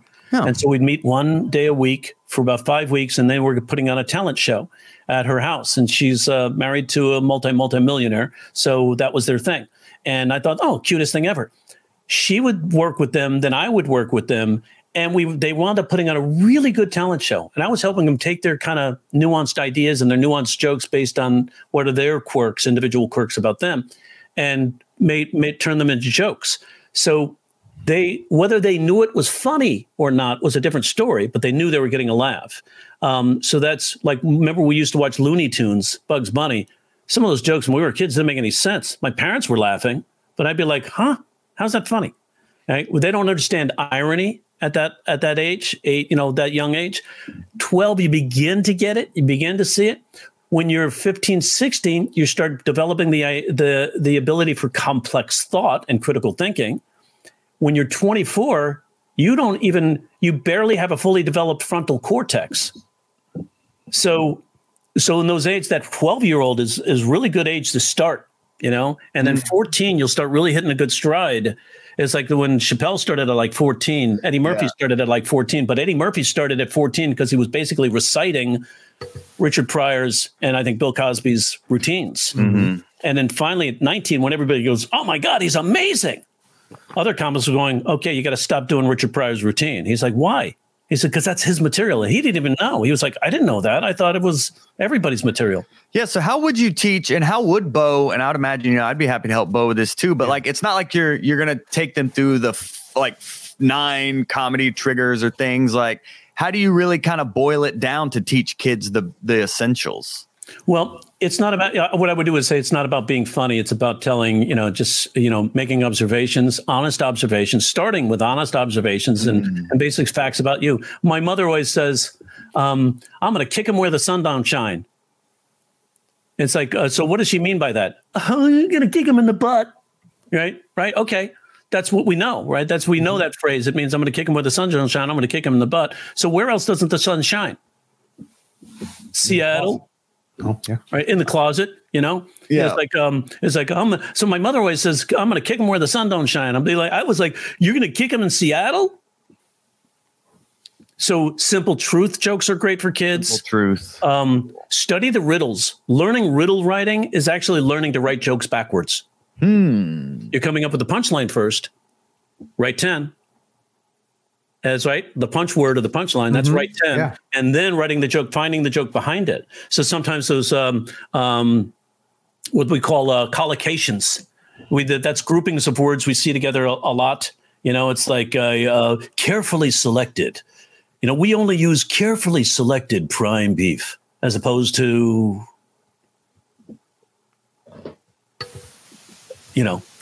not carefully selected as opposed to like frivolously selected. Hey, we don't use prime beef. We use roadkill. Like, we don't. It's like carefully. So we always have. So if you look up collocations, there's a lot of those combination phrases that don't belong together. We don't need that. And it's like we're going to use all available assets to find this missing person, and some unavailable assets, or whatever. It's like the phrasing with those implications and the assumption of what those words mean are so strong, we just default, okay, yeah, that sounds right. Instead of really looking at it and go, wait a second, all available assets? When I was 12 years old, this is why I thought 12 was a good age, Bo. When I was 12 years old, I went to the post office with my dad. And this is in New York. And on the right above the handle of the post office door, it said, no dogs allowed except seeing eye dogs. And I said, Dad, what's a seeing eye dog? And he said, that's a dog that helps blind people to get around. And I said, that doesn't make sense. Is the dog going to read this sign? And I go, who's the sign for then? And then Gary Shandling did the joke like in 1976 or something like that. I was like, hey, wait a second. My dad was like, you did that joke when you were 12. I go, what? I said, oh, I remember that sign. I'd never forget that sign. And I was like, oh, neat. So I did a joke. I didn't know I did a joke. I was just asking a question. Yeah. Awesome. That's great, because actually, like with the school I work at, we have a news broadcast every single day, and there's a joke segment. And so a lot of students are sending in jokes and trying to learn how to write them. And so now my new principal's like, hey, here's a good idea. I want you to actually mentor these kids, because they may have potential one day and may want to choose it. And looking at the conversation we had is like, hey, I never knew at 18 that, hey, I love comedy, but I didn't know how to get there. Never thought about it. So that's very helpful. Yeah. I think one of the best things to start with would be wordplay, double entendre, right? Like we often misunderstand the meaning of a word. And then simple truth jokes. Now, simple truth jokes is like you hear a lot of times in lyrics or in sonnets or in scripture, very symbolic words, right? Very poetic words. And they're implied, they're used to imply something, but they're not explicitly the words. The explicit meaning of a word could be totally different. Mm-hmm. And like, for example, you ever listen to the It's a Small World song? It's a world of joy. It's a world of tears. It's a world of hope. It's a world of fears. Joy, hope, tears, fears. Isn't this a song about being bipolar? So it's the simple truth of it. It's like you listen to like Springsteen, Bruce Springsteen. Hey, little girl, is your daddy home? Did he go and leave you all alone? I got a bad desire. Whoa, pedophile. Really? At what point did Springsteen become a pedophile? That's what I want to know. We never really think about what the words mean. We're just buying the concept that's being shared with us in a poetic way or whatever. So those two little tricks work well with kids, like the double entendre. And double entendre is like a main go-to in sitcom and in commercial writing. And it's like, especially with kids that are still on that precipice of 10 to 12, they still love those little fun jokes. And it's like if you go, like, look at the commercial for Discover, the credit card, right? The guy's like holding a frog in his hand. He's on the phone. Discover. Yes, you guys have frog insurance, right? Yes, we have fraud insurance. And there's a split screen, and they're doing the play on fraud and frog. Now, if you were to do that at a comedy club as an adult, people would go, hack, right? Which I hate. There's nothing that's hacked. It's just been overdone. But if you can find a new punchline to a premise that's been done a bazillion times, that's genius, right? And like something we've never heard before. Wow, right? Hack kills creativity. So does the word no. So it's like they're like frog, fraud, fraud, frog. And it's like, we're on the same page. Yeah, totally on the same page. At Discover, that commercial won a Clio. And there's a student I teach. And I was telling him about this, and he was like, Jerry, I wrote that commercial. Wow. I was like, what? Dave, you wrote that commercial? Yeah, you know I've been in advertising, right? You never shared that with me at all. Wow. I'm just helping you with your stand-up. He goes, yeah, here's my page. And I go to his page and look at all these commercials. I go, you did this one too? He goes, yeah, but I love it. He's like, that wordplay on the Discovery. He goes, I learned that in your 2-day workshop. Awesome. Yeah, we had Charlie Barron's on here. I had after we did our second interview with you. You told us about Charlie, and I ended up having Charlie on the podcast too. He's great. Yeah, Charlie's great guy. Just a terrific guy. He figured it out. Yeah, so happy for his success. I mean, what he said, we were like in class. He said, "How do you break through?" I said, "Do a YouTube video, have a channel, have a specific character and a character niche, and just you can start with delivering the news for a minute and a half or 3. Never make it go with the 3 minutes when you start." And I don't know whether he remembered that or whether it went to the back of his head. And as he's going through, he started when I found out he had a YouTube channel. He already had 77,000 subscribers. And then they found out he booked a show at Flappers in the main room on a Saturday at 4:00 and sold it out. Yeah. And I bought tickets, and I bought tickets before it sold out. Of course, because I told him I emailed him and said, "Hey man, I'm coming to see your show." He goes, "Hey, I'll get you in." I said, "No, you're worth buying the tickets for, dude. Believe that. Start believing that now." Right. Yeah. So I'm happy to buy a ticket for you. That's fucking great. I'm so excited. Right. So I go there, sold it out at 4:00 in the afternoon. Who does that? Charlie Barron's, who established this huge fan base and only 77,000 subscribers at the time. Now he has like 350,000 or more. Yeah. Right. So he's going to be booking tours, selling out rooms based on that subscriber base because, man, I saw the show. The jokes aren't incredible, but they're good because the character. Yep. And the people that come to see him are his fans, man. And they buy everything. He could sell his merch that way. He can scale his appearances. And plus he gives them value too. Because hey, I got this thing signed by Charlie Barron's. He's our guy in Manitowoc Minute. Yeah, and you have fans. You have fans in here, Jerry. Joel Brills says hello. Oz Morris sent me a message. Joel, yeah, great guys. Yeah, Oz Morris told me to let you know hello as well while you were on here. Oz is terrific, man.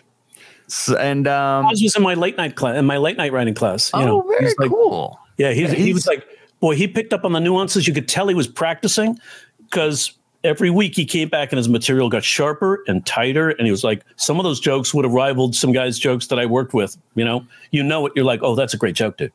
Yeah, he's in the right 10 club like every day. Yeah, he's in there. He's in there steady. Bo, what do you think? Maybe one more question.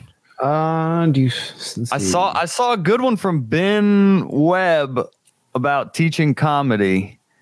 Let me see that one. Ben Webb. All right. I was skeptical about that one, but okay. Yeah, sure. All right. Question on a scale of 1 to Greg Dean. How much do you love teaching comedy?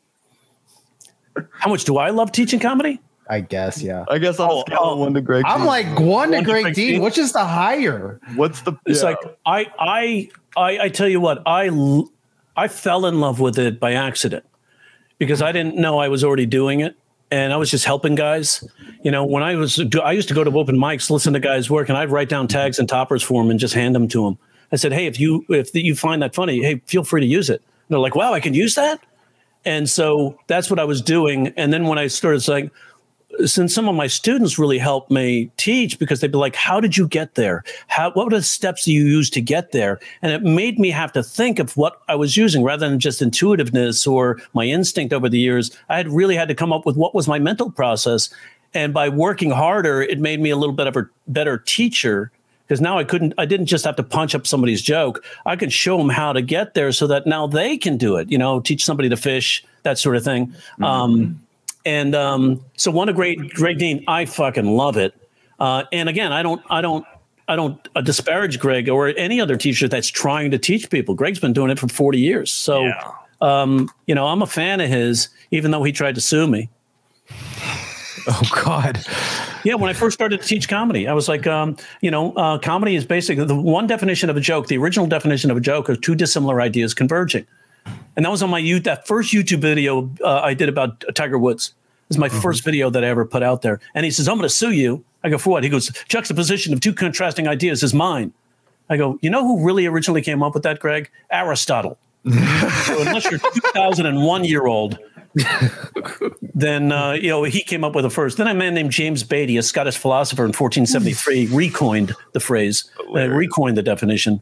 So it's like I said. Besides, it's a concept. You can't patent a concept, Greg. It's like otherwise everybody would be paying Ford for the internal combustion engine. So it's like because they invented it. So it's like, and it's like you gonna sue me for what? He goes, I didn't teach you comedy so you could teach it. And I go, I think the pills they have you on are really hurting your thought process, Greg. We're not in competition, brother. Amen. We should synergize. It would make it so much better. Because you know what? There was a student of mine who went to him, and something he said made her get the reverse that she wasn't getting when I was saying it. Is that something against me? No, it's a fucking win, man. Oh, I'm so happy. And she started writing good reverses. Whatever he said worked. Great. And by all means, you don't become a doctor by going to one teacher. And people say, oh, you can't teach comedy. You either got it or you don't. Really? What babies are popping out of the womb going, hey, is this thing on? Yeah. You call that a birth canal? They're not doing it. You learn through exposure and experience. And if you can consolidate that exposure experience and give people actual tools and reasons people laugh, they don't laugh randomly, man. They laugh for a reason. Now, if you can identify that reason, you can start writing jokes. Like Chappelle knows that when he does that, I'm going to tell you the punchline, and then I'm going to do the joke, and you're still going to laugh. Yep. And what he did, basically, kind of the same thing, is like riddle writing. He basically told us the punchline, then tells the story, and then that becomes a callback now. So good. And it's like, coincidentally, it fit in a totally different story, in a different situation. That same phrase kicked her in the cunt. It's incredible. Our 12-year-olds listening, we're in trouble. That was on the fans, play us off at this point, right? Yes, we're not. Well, let's not cancel Corley on this. We start a hashtag cancel Corley. Did you hear him on Hot Breath? Yeah. So what he did was, here's what's great about Chappelle. Chappelle knew that he had to really make this woman a big antagonist for him to get away with that phrase or that action that he said that happened, right? And he made her a really bad person, a really bad antagonist. So then when he did that, it worked. You can't attack a woman without there being a reason, right? So if I'm doing jokes about my ex, I always say my ex who cheated on me. Yeah. My ex who cheated on me called me on Halloween, said, Jerry, I don't know what to pretend to be for Halloween. I said, well, why don't you just dress normally and pretend you're in a committed relationship? So now the audience feels, we need to, and they're not, when you set up the antagonist, they're rooting for you to win. Right. But the attack has to be proportional, Sullivan, the same comic who earlier said lazy childbirth, she said, I found you through Steve Martin's masterclass, and then I found Father Joel. So there's a funnel to both of us here, Jerry. Listen, hear that. Steve Martin's masterclass refers people to my 13 comedy structures. My students, I said, hey, Jerry, you heard that Steve Martin has a masterclass out? Should I get it? Fuck yeah, he's a legend. Yeah. Right? He's a living legend. I would absolutely get that course. Then they were coming back, Jerry, I got the course like you said. He refers people to your 13 comedy structures. So I got a refund. Don't get a refund. You're hearing Steve Martin talk about comedy. It's worth the $99, idiots. Come on. I mean, I've listened to some of it. It's really good. It really is. Gives you insights and viewpoints, and like the structures are just one element of it. But it's like now, but it gives you a tool. Oh, I can write a reverse today. I can write incongruities today. I can write some observational stuff today. I can write a paradox. I can write irony. It doesn't have to have that left turn. It just has to have irony. Oh my God, what a coincidence. That's true. So it's like, that's where that joke comes from, is from the irony. Oh, I didn't know that, irony and let's say paradox is awesome. Like when Jerry Seinfeld says this on Talk Funny on that HBO roundtable. He said, you need to go deeper with your jokes, right? Joe said that you need to go deeper with your jokes, but then you look at everybody starts thinking deep. I got to be deep. Got to be deep. It's like sometimes just the paradox or the irony is what makes it deep. So it's like Jerry Seinfeld's subject matter is not deep. CK's subject matter is not deep or original. He's talking about the same shit we're all living, marriage, kids, the struggles we all go through. His approach, his unique points of view, is the way he sees it is what makes it deep. The paradox, or like Seinfeld does that joke, we refer to distance and time. We'll be like, how far is it to the store? About 15 minutes. Doesn't work the other way around at all. What time do you get off work? About 5 miles. That's not deep. It's just a paradox. I go, oh shit, I never thought about it that way. That's so true. So it's like, that's where like sometimes deeper can create creative paralysis because we're trying to be too original. It's like, instead of just going, all right, let me see if I can put this joke in the form of a paradox. And then that makes the brain do a little dance between the both hemispheres there. And we go, oh, that works. Study paradox. Paradox will, it's just simple things like, why do they call it a boxing ring when it's square? Mm-hmm. They come from ponderables. If you read 10 or 20 ponderables that you download from the internet and you're not in a funny mood, you're going to be in a funny mood after that. You're going to be in a creative ponderable mood. Right. If you drove your car at the speed of sound, could you hear your stereo? Yes, just the front speakers, but not the back. People go, oh, and that's deep to them. Oh, that's deep. Let's land this plane here. Sullivan said she read the book like the Bible. I don't know if that means she read it, then went and did something else, like send. Yeah, exactly. She beat somebody else over the head with it. Yeah. She read the book and then said, we got to keep those illegal immigrants out of our country. and the brown people. And get me a gun. Right. Yeah. And get me a gun. Right. Exactly. I love that. See, look at you guys. You took simple truth. She read the book like a Bible and you started making fun, basically using associations to the, but what do other people do that read the Bible or say they read the Bible? They don't listen to it. Right. Yeah. And then she sent it and did the op. I think she read it and is trying to find use the points in there. Look, I've read it twice and I kind of need to read it a third time. And she's like, I read the Bible. Now I just use it for exorcisms or rolling papers. It's perfect paper, right? That's I remember a kid in middle school told me that, and I've always remembered that for some reason. Dude, what are you doing? I'm smoking Matthew 6:5. Yeah, it's lit. Burning not like the hypocrites and praying the street corners and in the synagogues to be seen of man, but pray in private in thy closet, and thou shalt be rewarded openly. I'm a philosopher.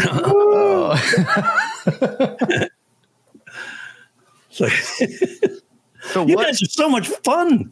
Dude, every time we connect, we got to figure out. Yeah, we got to keep doing more together and keep building this synergy. Man. There's so much overlap. I've lost count of the amount of people who are like, I found you through Jerry Corley, or you and Jerry, there's just so much overlap. I don't know why. We'll have to figure out more ways to combine forces for good. Without a doubt, man. Without a doubt, because it does work, and it also teaches a lesson not only to other comics that you don't have to shy away from it. You can be at an open mic and laugh at somebody else's joke, and it doesn't take anything away from you. Yeah, it doesn't make you less funny if you're out there going, "Oh, dude, that's great." It doesn't make you less funny. Yep. It just makes you supportive of other comedians and other artists. And trust me, this comes back in a big way later on. It's a small business, and be nice to everybody on the way up. You meet the same people on the way down, unless you're Betty White, because there's no way down. You just stay up there. Right? She's never not been a star. But that also means, you know why? She's so nice to everybody. Right. That also means when we're at the open mics, we should pay attention to one another than worrying about our own shit. Do your homework at home.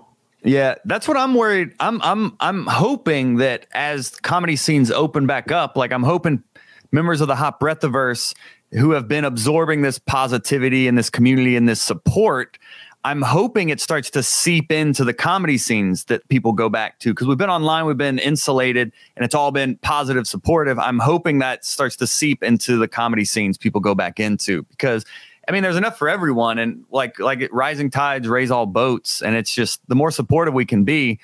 When I started, it was just they also drown people. Okay, well, we can go that way as well. I was listening to Joel throw out all these metaphors and euphemisms. Hey, there's got to be trying to be all philosophical, and then you threw a punchline in there. No, but you're so right, man. It's like if positivity breeds positivity. Yes. And it actually creates more opportunities. Like if everybody's positive together and you're in a room and you're sharing jokes, you're sharing ideas, you're not holding back, and you're like, hey, try this. Hey, try this. Here's something that a lot of people don't realize. And here's a little gift, something you'll never hear in any comedy class or in any book. Nobody's talking about it. The difference between a set working and a set not working when you're doing the same material could be one thing. And that's in that first set where it worked, you established community. You made people feel like they were a part of your show, with you on a show, in a conversation with your show. The other part, the second part where maybe didn't work, you were trying to repeat the first night. And rather than really be with the audience. And there's so many different ways to create community. But what's her name? Taylor Tomlinson does this brilliant thing at the beginning. I don't think she knows she's actually doing this on a conscious level, but it is a brilliant way of creating community. She walks out. There's her second special, and she's blowing up. She's terrific. I love her. Right? She walks out on stage, and the audience is cheering, and she's like,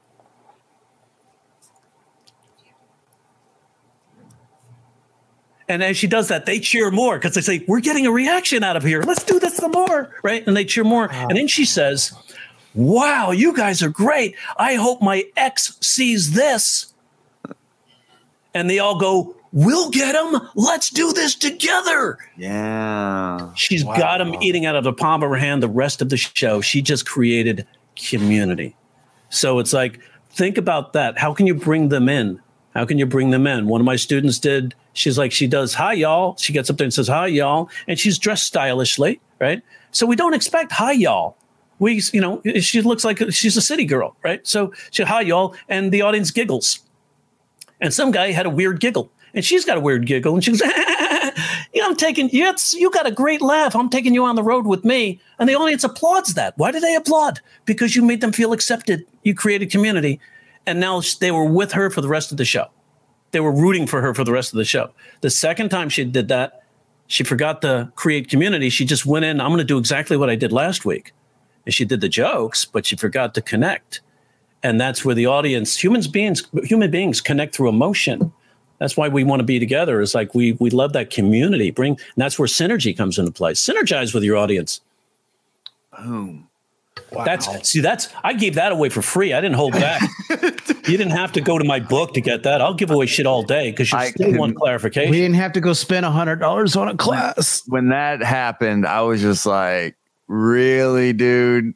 Do you think not answering someone's question is going to make them want to go buy it from you? It was a simple question. If you answered it, they probably would have gone and gotten you because you're a trusted resource. Yeah, it was a simple question. I think it's like a simple technique question. And it was, I can't give that away. You have to go take my class. Give me money. But that's, hey, to each their own. And I'm glad that Jerry was the headliner. And speaking of synergy, you just started a podcast with a member of the Hot Breath-Verse, Ashley Gutermuth. You guys started a podcast. She is wonderful. She's like, she actually co-hosts my a la carte classes. And because, you need to sort of regulate the noise sometimes and turn off the mics if somebody's got a dog barking or something in the background. And she's terrific. She is immersed. And she is like, it's not the years you put in, it's the hours of practice you put in. And she's working on it every single day. She's gonna be a star, and she's smart and she's helpful, helps out people like crazy. She's just a really good comedy soul. And it's like the way I talk about her, you think I'm hitting on her, but no, I'm not messing with her colonel husband. But she's just such a good person. And it's like, we got to get back to our podcast. She might be too busy to be doing it. She's got so busy. So it's like that I'll just have to do mine on my own. And then, have to go, hey, we're going to be talking to Joel Brill and Bo next week. So we're going to have a 3-way podcast. Then we're always co-hosts. We're like, who's the co-host? We're co-hosts. I'm always open to starting another podcast because I've already had 3. Information. People love it. And if it helps, then that's positive. Yes. And I like that because in the end, comedy wins. Yep. Preach. Now we're proselytizing. Think about, so you're about to ask a question. So where can Oh, you were talking about information, and I was going to segue. Well, where can people get more of your information? Like it says there right on that thing. For more information on Jerry's classes and clinics, you guys have a Chiron and everything. Look at that. Right? You have the lower third in there. Like for more information on Jerry's classes and clinics, go to standupcomedyclinic.com. You like how I said that? Go to standupcomedyclinic.com. That's all I can tell. I'm not going to tell you any more information. You have to buy something. You killed it. Or visit me on Twitter. And not to mention, if you have a question, come to Twitter and ask a question. It's like hashtag joke doctor, all one word. And it's like people ask me questions all the time. But the good thing is to put it in the feed because then other people learn as well. It becomes a community. And it's like sometimes people ask me questions and one of the other participants says, hey, do you mind if I jump in and try to help? Sure, man. Every time you teach, it helps you to get better. I could say before I even knew Hot Breath existed, I mean, and when I first found Jerry, I had put stuff in the Twitter and you've helped me out. So, and then of course there's the shitload of videos you have on YouTube that's free.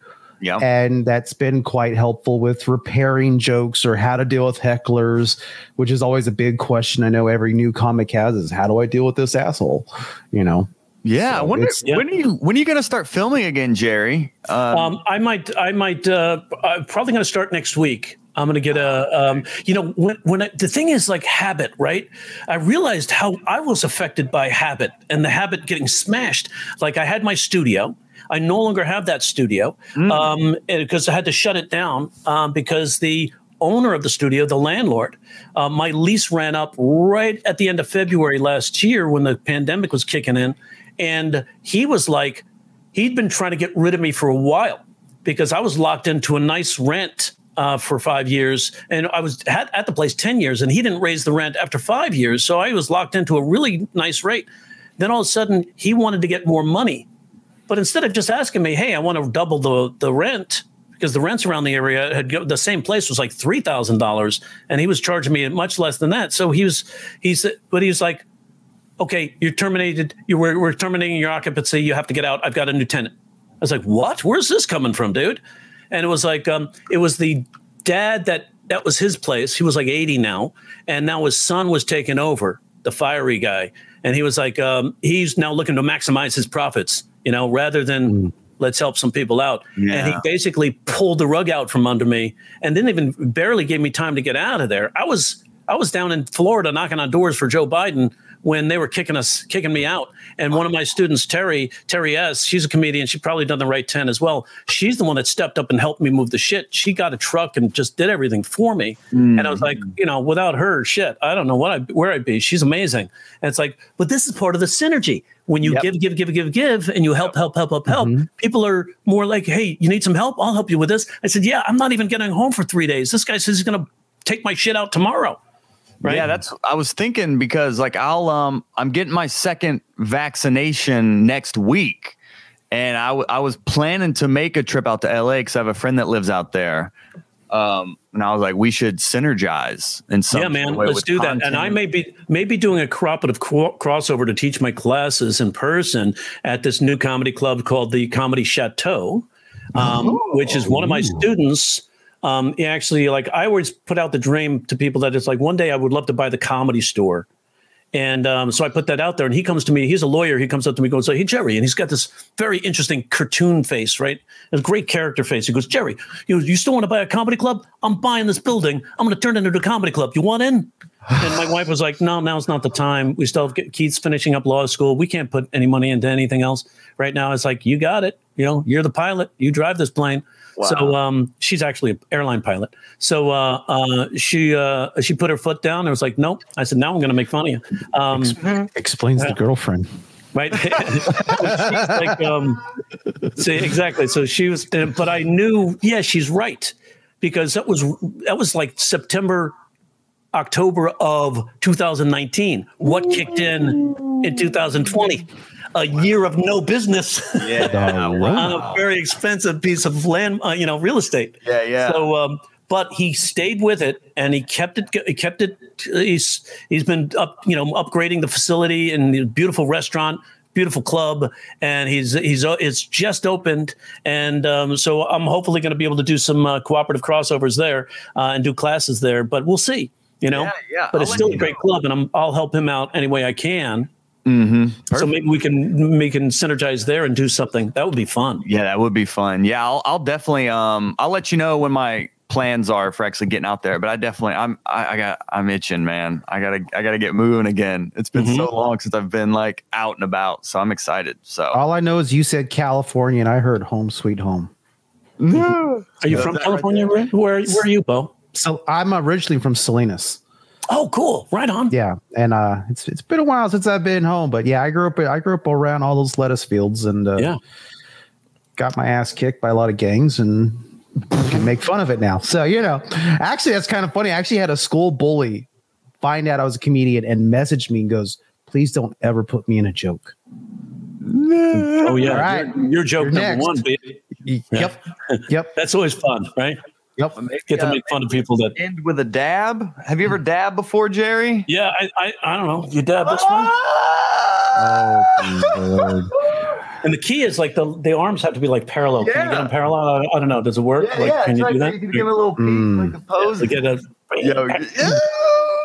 So real quick, Sandy does want to know, is Jerry going to keep doing online classes? That's a great question, because I've got this question with my a la carte classes. People were worried who were able to access the classes out of state that didn't live in Burbank. And I was like, absolutely.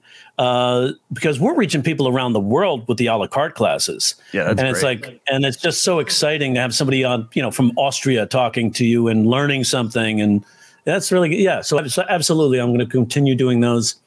And I might be adding a new type of, sort of like something I was thinking about, Right Light Wednesdays. Is like I like to take comedians like Seinfeld or Bill Burr or, Chris Rock and or Bill Hicks, and then show what techniques they use to write like Bill Hicks, how to write like Bill Burr, how to write like Jerry Seinfeld, and show the little tricks and nuances they use in their structures. And those seem to be, I've done 3 of those, and those seem to be really popular. So I might just make that as in standalone class once a week, just add new comedians and help people identify the structures and techniques they're using to generate their laughs. It was actually an idea I had for a podcast. The first one I wanted to do, but I've never got off, is like the history of comedy with comedians and what made them, basically. So, but that's a very interesting. Now the history is great, Bo, because the history, I tell comedians, read as many biographies or autobiographies you can of comedians. You'll find that they went through the same stuff that you're going through. Yeah. So you don't feel so lost. You don't feel so alone. You're like, oh, they went through this. If they did it, I can do it. Yeah. Somebody said this is where they usually tell Jerry, this is where people need a pee break. Yes. Who said that? That's so right. That might be Phyllis or Ashley. Yeah, let's land the plane. I told my wife 7 and it's 7:50. I'm on my first marriage. I know Jerry said he did a couple marriages with comedy, but I'm 4 years in. I got to hold on for a little bit. That was good. Oh, it just says Facebook user. Yeah, they didn't agree to StreamYard servicing to show their name. That's kind of that's okay. That kind of thing gets you kicked off of Twitter. Yeah, show your name, and besides, when you show your name, you're synergizing. Boom. So Joke Doctor, basically twitter.com/Joke Doctor or standupcomedyclinic.com. If you want to directly communicate, Twitter's the best way. And it's like during the holiday, I took a little break from Twitter, but I'm usually on there a lot and trying to answer questions when I can, because I love it. I can go down the rabbit hole with that because it's super creative. It's not just me complaining about, this sucks, or like, it's like it's creative. So it's adds to your writing time. All right. Awesome. So it up. Let's wrap it up. How do we end this? Is there an end button? Is there do we have a stinger? There is an end button. My mouse is right over it. Y'all, we give each other the light. We give the 1 minute. Y'all, this has been the comedy book series, Hot Breath Pro Talks with the Joke Dr. Jerry Corley. I am comedian Bo Johnson. That is comedian Joel Byers. Joel Byers, yes. Joel Byers, the Hot Breath Godfather. And we will see you next time. Peace. There it is, Hot Brethren and Sistren. If this is your first time hanging out with us here at Hot Breath, welcome to the Hot Breath-averse. Go subscribe to our YouTube channel, where I am doing 3 live streams a week, all to help you level up your comedy game. And until next Monday, I'll be back right here on Hot Breath.